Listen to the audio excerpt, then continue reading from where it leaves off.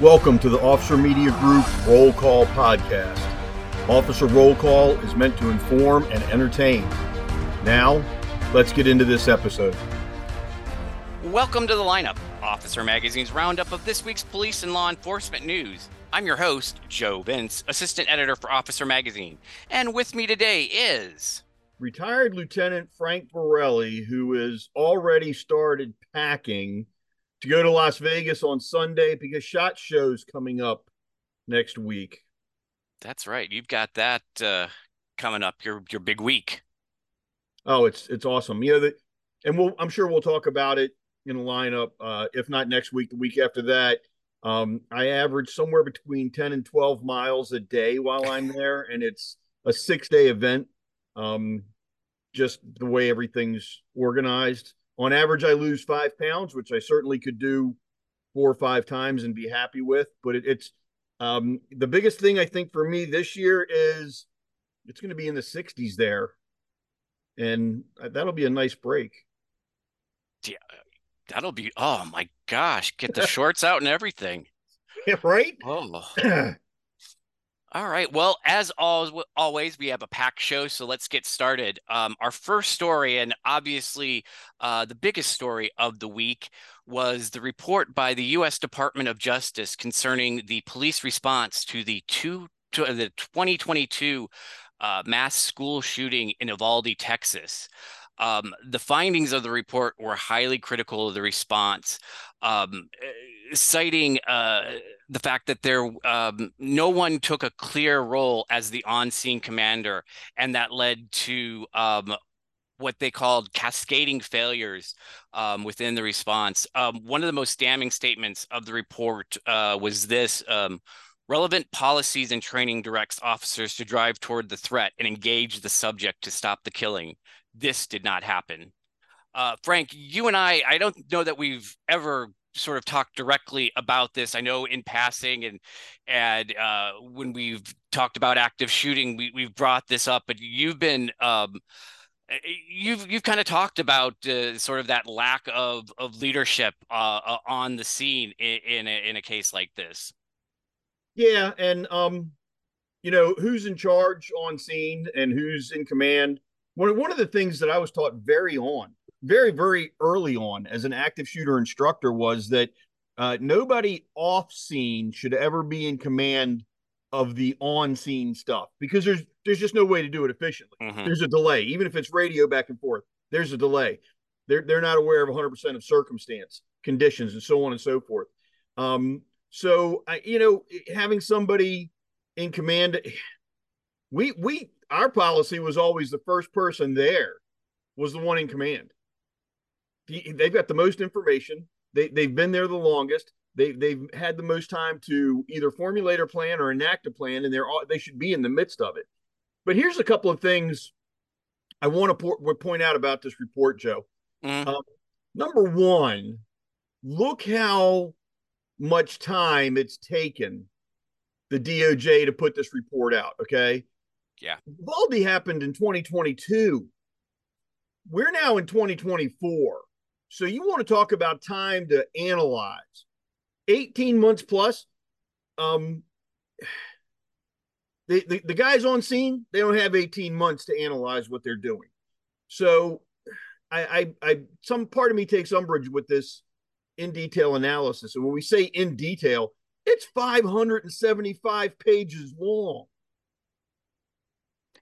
You know, how much of that's really necessary and how much of that is an evidence case? And you know, this report, the article, and for the record, we didn't write this article.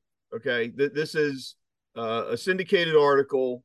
We contract our news, some of it, and Joe does a great job of doing rewrites on a lot of other of it. But this is a syndicated report, syndicated article, and one of the statements in here is that you know, the report provides little new insight into a flawed response and does not call for any criminal charges against officers who contributed to the delay. That's the kind of statement that really irks me. And here's something people, and I wrote an article about this, it's somewhere on our website. Here's what people forget. Ever since the beginning of active shooter response, we have trained to be aware of the fact that an active shooter can change to a hostage barricade situation at any given moment. And that once it has changed to a hostage barricade situation, if we continue to press forward, we can be at fault for forcing the bad guys into position of shooting more innocents. So anybody who wasn't on the scene in the moment who wants to be critical needs to hold their tongue. I wasn't there. I don't know what they did right or wrong. I don't know if somebody thought it was a hostage barricade and it wasn't, or what happened. But it irks me that everybody just assumes. I saw one report where a reporter, a journalist, wanted to know why they didn't shoot the bad guy in the parking lot before he ever even got to the school. Right. He ain't committed a crime yet. We're just going to execute him in the parking lot. Stuff like that irks me. I want to get a hold of this report and I want to read it in detail. Rest assured, I'll be writing up something about this for officer.com. And your point about the length that it's taken for this report, the thing about, if it's going to take that long, you really, it needs to have steps as far as what needs to be going forward, not just for the agencies in Uvalde, but across the country. What can be learned from this? What can be taken away, so that response improves? What, even in an incident that things went quote unquote well, um, there are still points to say, hey, this was different. We encountered this thing different. Hey, this is a tip we should, this is something we should practice. We should use going forward.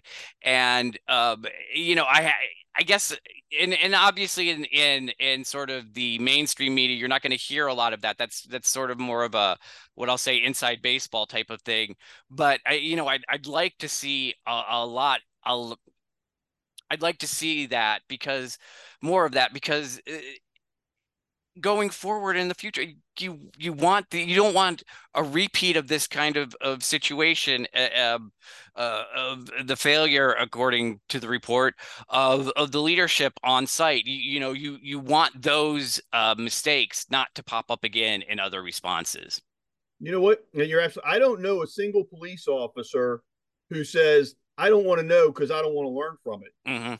But every officer I know says I want to learn from the mistakes, but let them be valid mistakes, not not somebody who has no clue saying, "Oh, they did this wrong."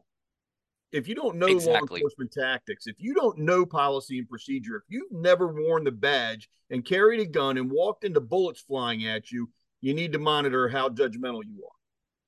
Right. And exactly, there is the time for, there is the criminal investigation, but then there is the constructive, hey, this is what we need to change, um good or bad, going forward. Even when you have the good responses, you can say, hey, you know what, this could end up being a problem. It hasn't yet. Let's fix it. So There's something to be learned from every response, no matter how successful it is. You're absolutely right. yeah. Moving on to our next story. This is out of Vermont, and just a dramatic rescue. We've talked about water rescues before. This is a little different because, season being winter, this trooper plunged into icy water to save an 8-year-old girl who had fallen into a frozen pond.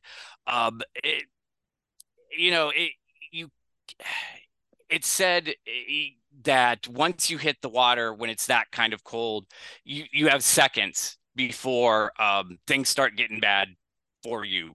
And for a trooper to risk her life this way to save a young child, and able to pull her out of the water safely, and she survived and recovered, is just great. Kudos to this trooper, Michelle Archer, for rescuing this young lady. Yeah, and there was a civilian on scene that had gone in the water and pulled out a 6-year-old. There was two girls that fell in the water, and Archer saved the 8-year-old. A bystander saved the 6-year-old. Tip of the hat to both of them. But this just goes to show, um, it's another one of those instances where an officer does something, just by driven to it, right? Whether it's instinct, whether it's a sense of duty, whether it's whatever, we hate to see a child suffer. To plunge yourself into freezing water, knowing hypothermia is coming. And I don't know, there's nothing in the article about whether or not they ditched a gun belt first or what, how much weight you're wearing into the water. It's easy to drown. And in Mm-hmm. water this cold, it's easy to be hypothermic in less than a minute. So absolutely, tip of the hat to this officer. It looks like they're going to get a life-saving award from the agency. I hope somebody buys them both some nice, like, battery operated heating Oh. undergarments or gloves, or I mean, there's got to be an acknowledgement here, and I'm being half facetious. That was damn cold. I'd have gone in there, but let me tell you something. I wouldn't have been happy about it. No, because even when you come out, you're still going to be cold. Oh yeah, It's oh yeah. just, That's oh, not going away until you nope. get out of your clothes.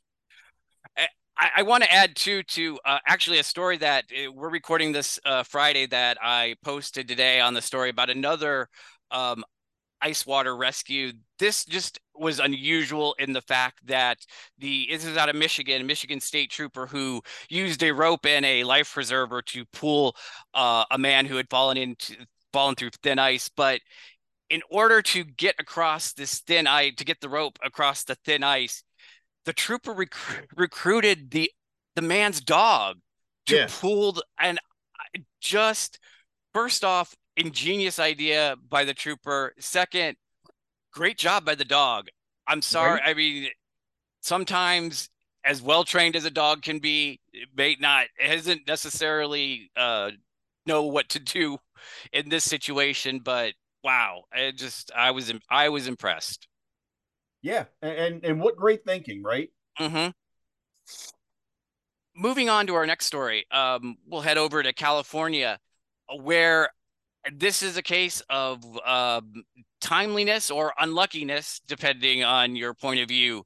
A Los Angeles County Sheriff's deputy was just walking into a convenience store when he inadvertently interrupted a robbery and was able to help apprehend four suspects who were apparently trying to rob the convenience store.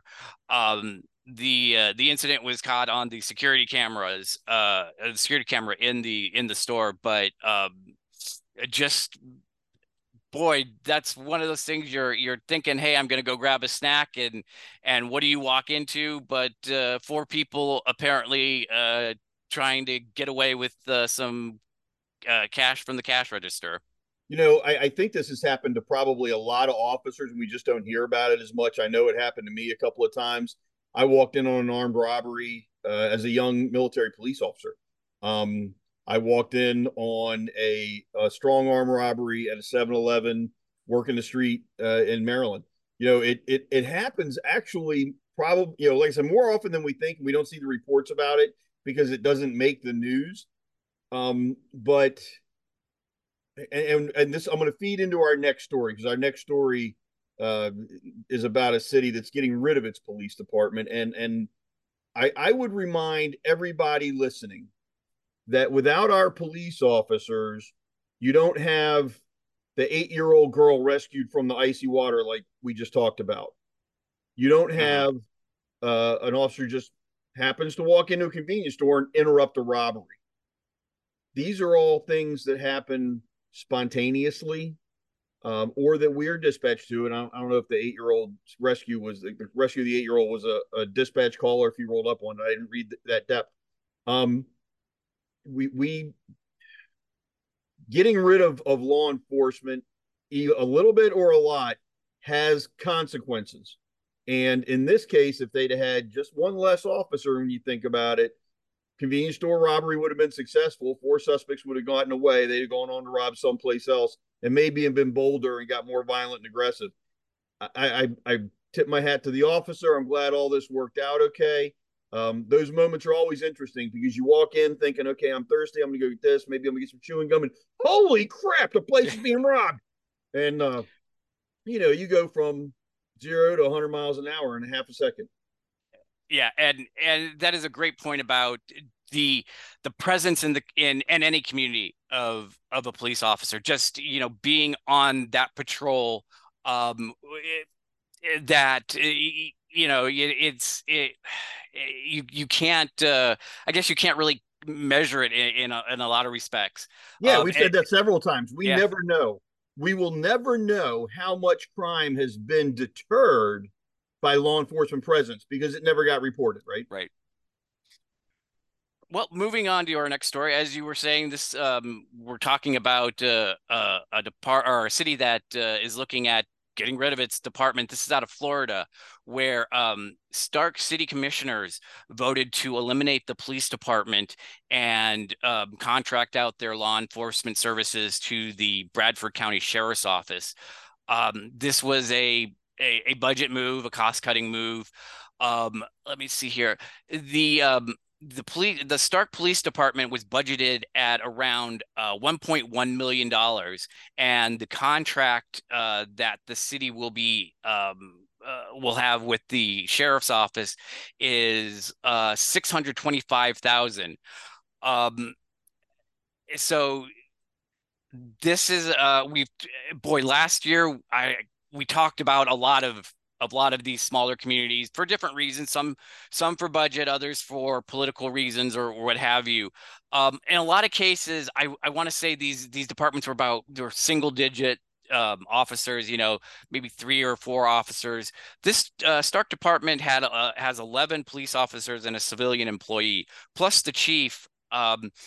Interestingly, who is an elected official. So even though the department will be dissolved, I believe they need a referendum in order to eliminate his actual position. So that's still kind of up in the air.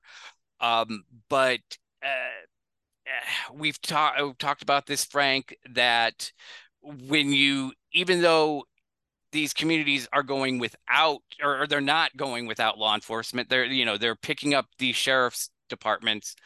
That's still got to be a drain on the sheriff's department. I mean, it, at what point, what becomes the breaking point for those agencies where they are spread too thin, either geographically or just the sheer workload?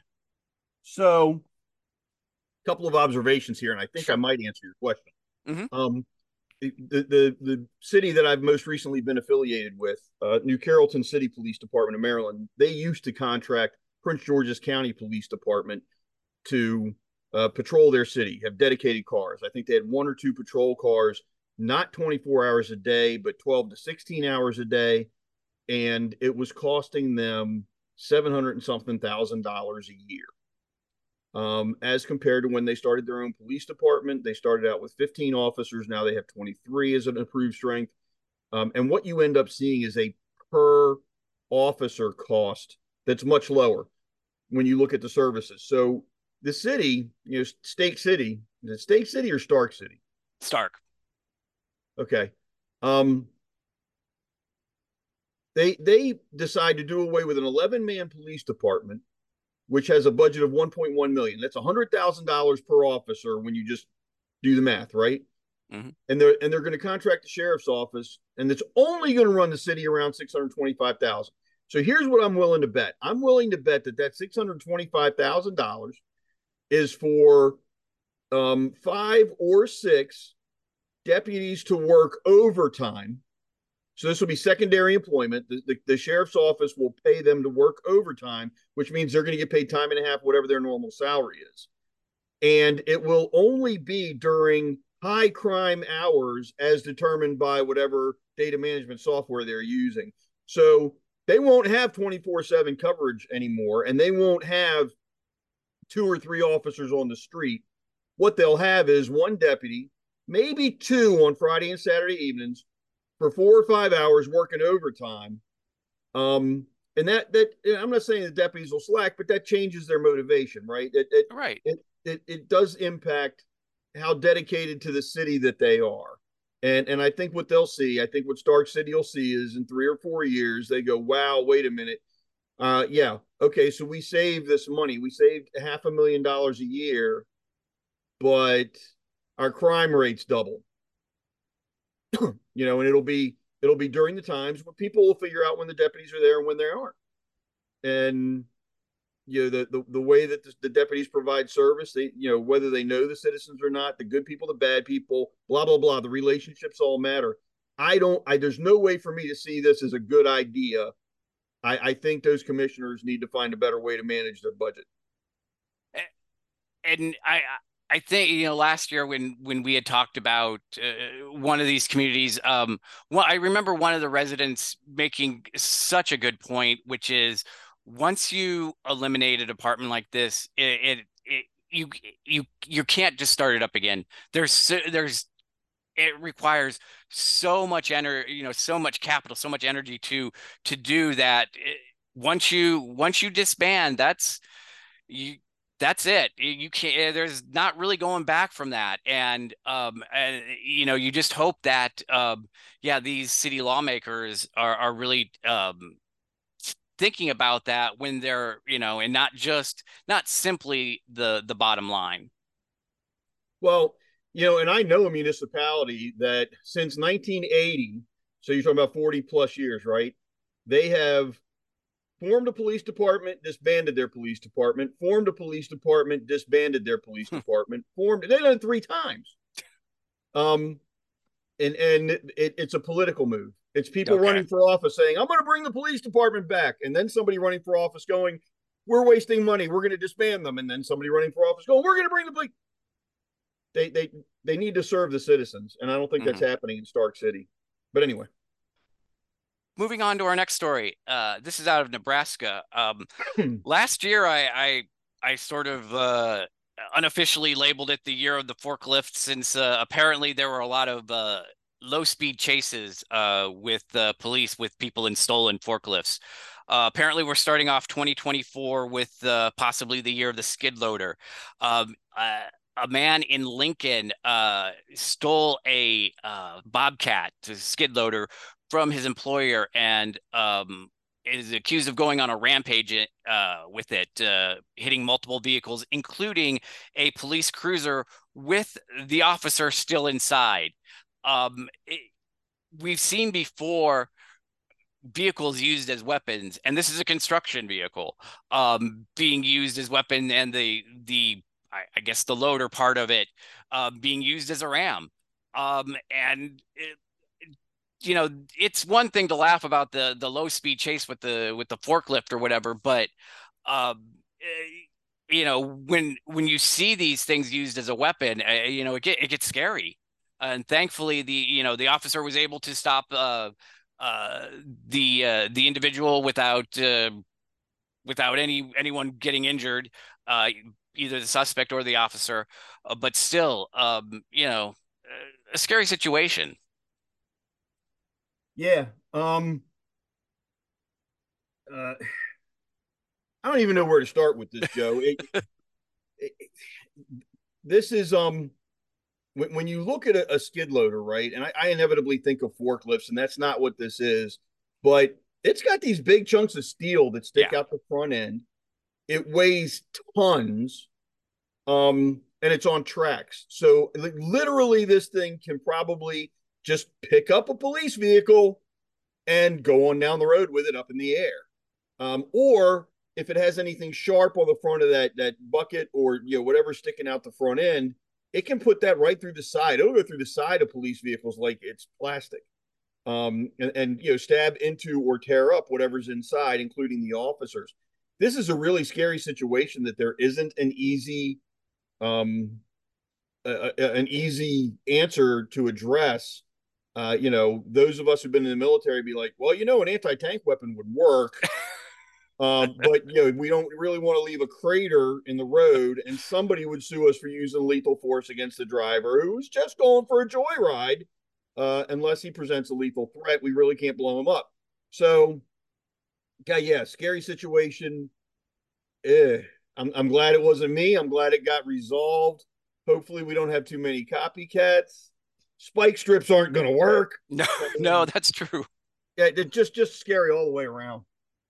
And again, I just wonder, just keep the keys out of these if you're not with the construction equipment. That's the one thing I'll say. Right. Moving on to our next story. This is back in California. Um, which is this is a great story.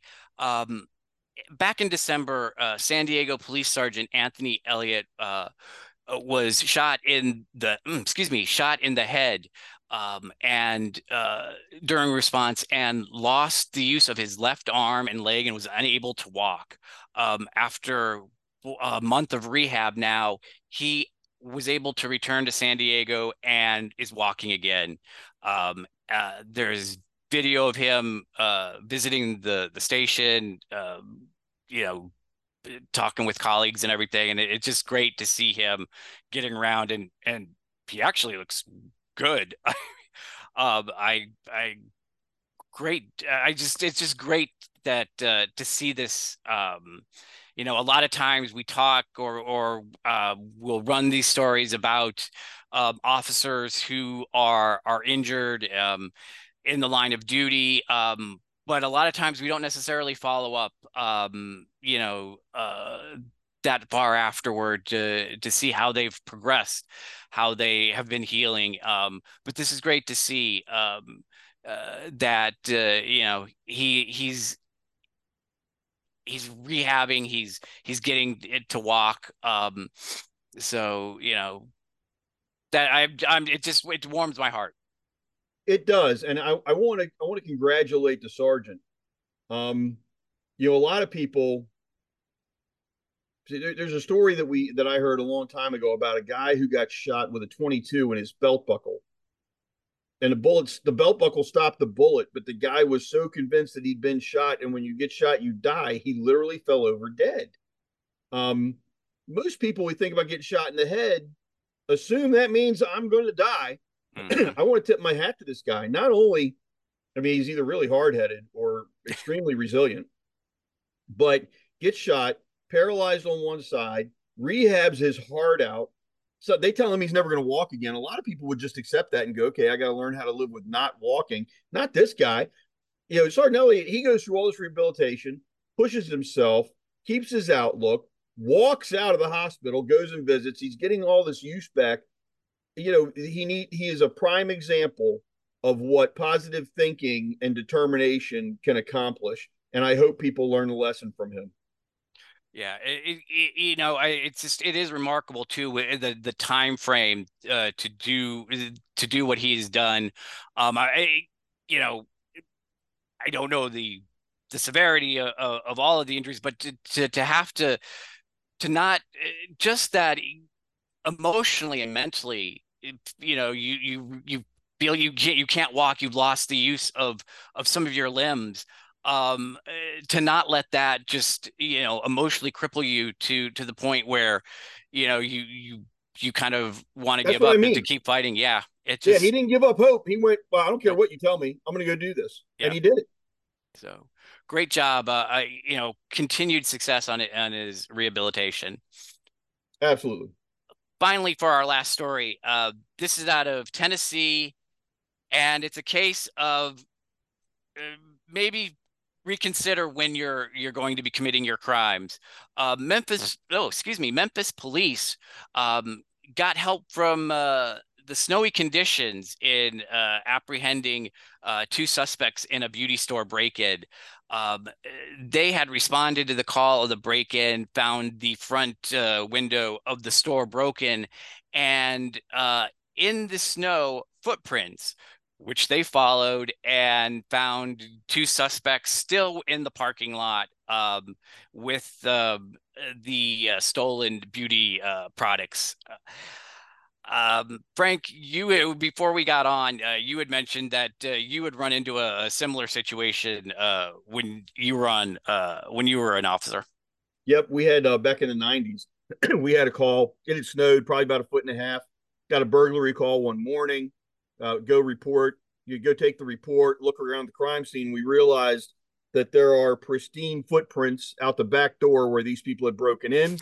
And we followed the footprints directly to the suspect's front door.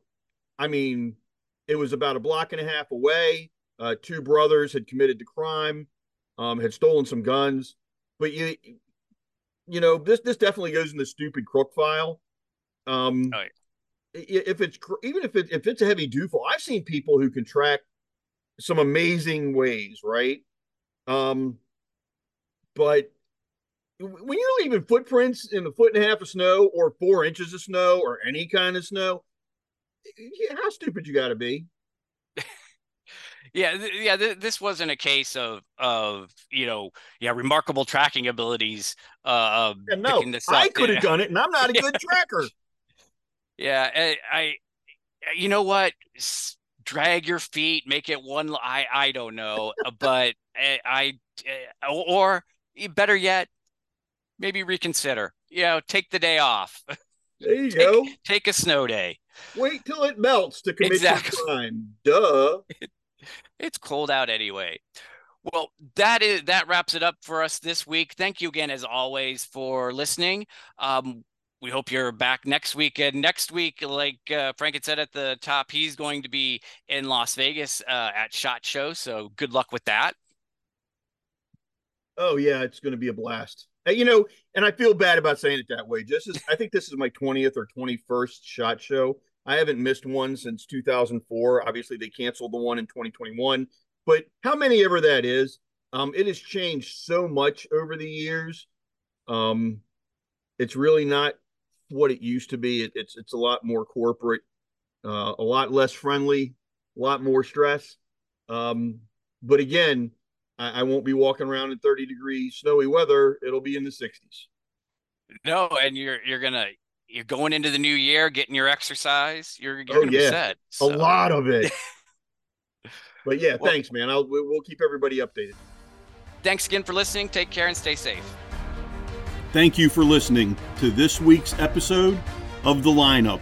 Please remember, the opinions voiced are not those of Officer Media Group or Endeavor Business Media, but only those speaking those opinions themselves. Thank you and stay safe.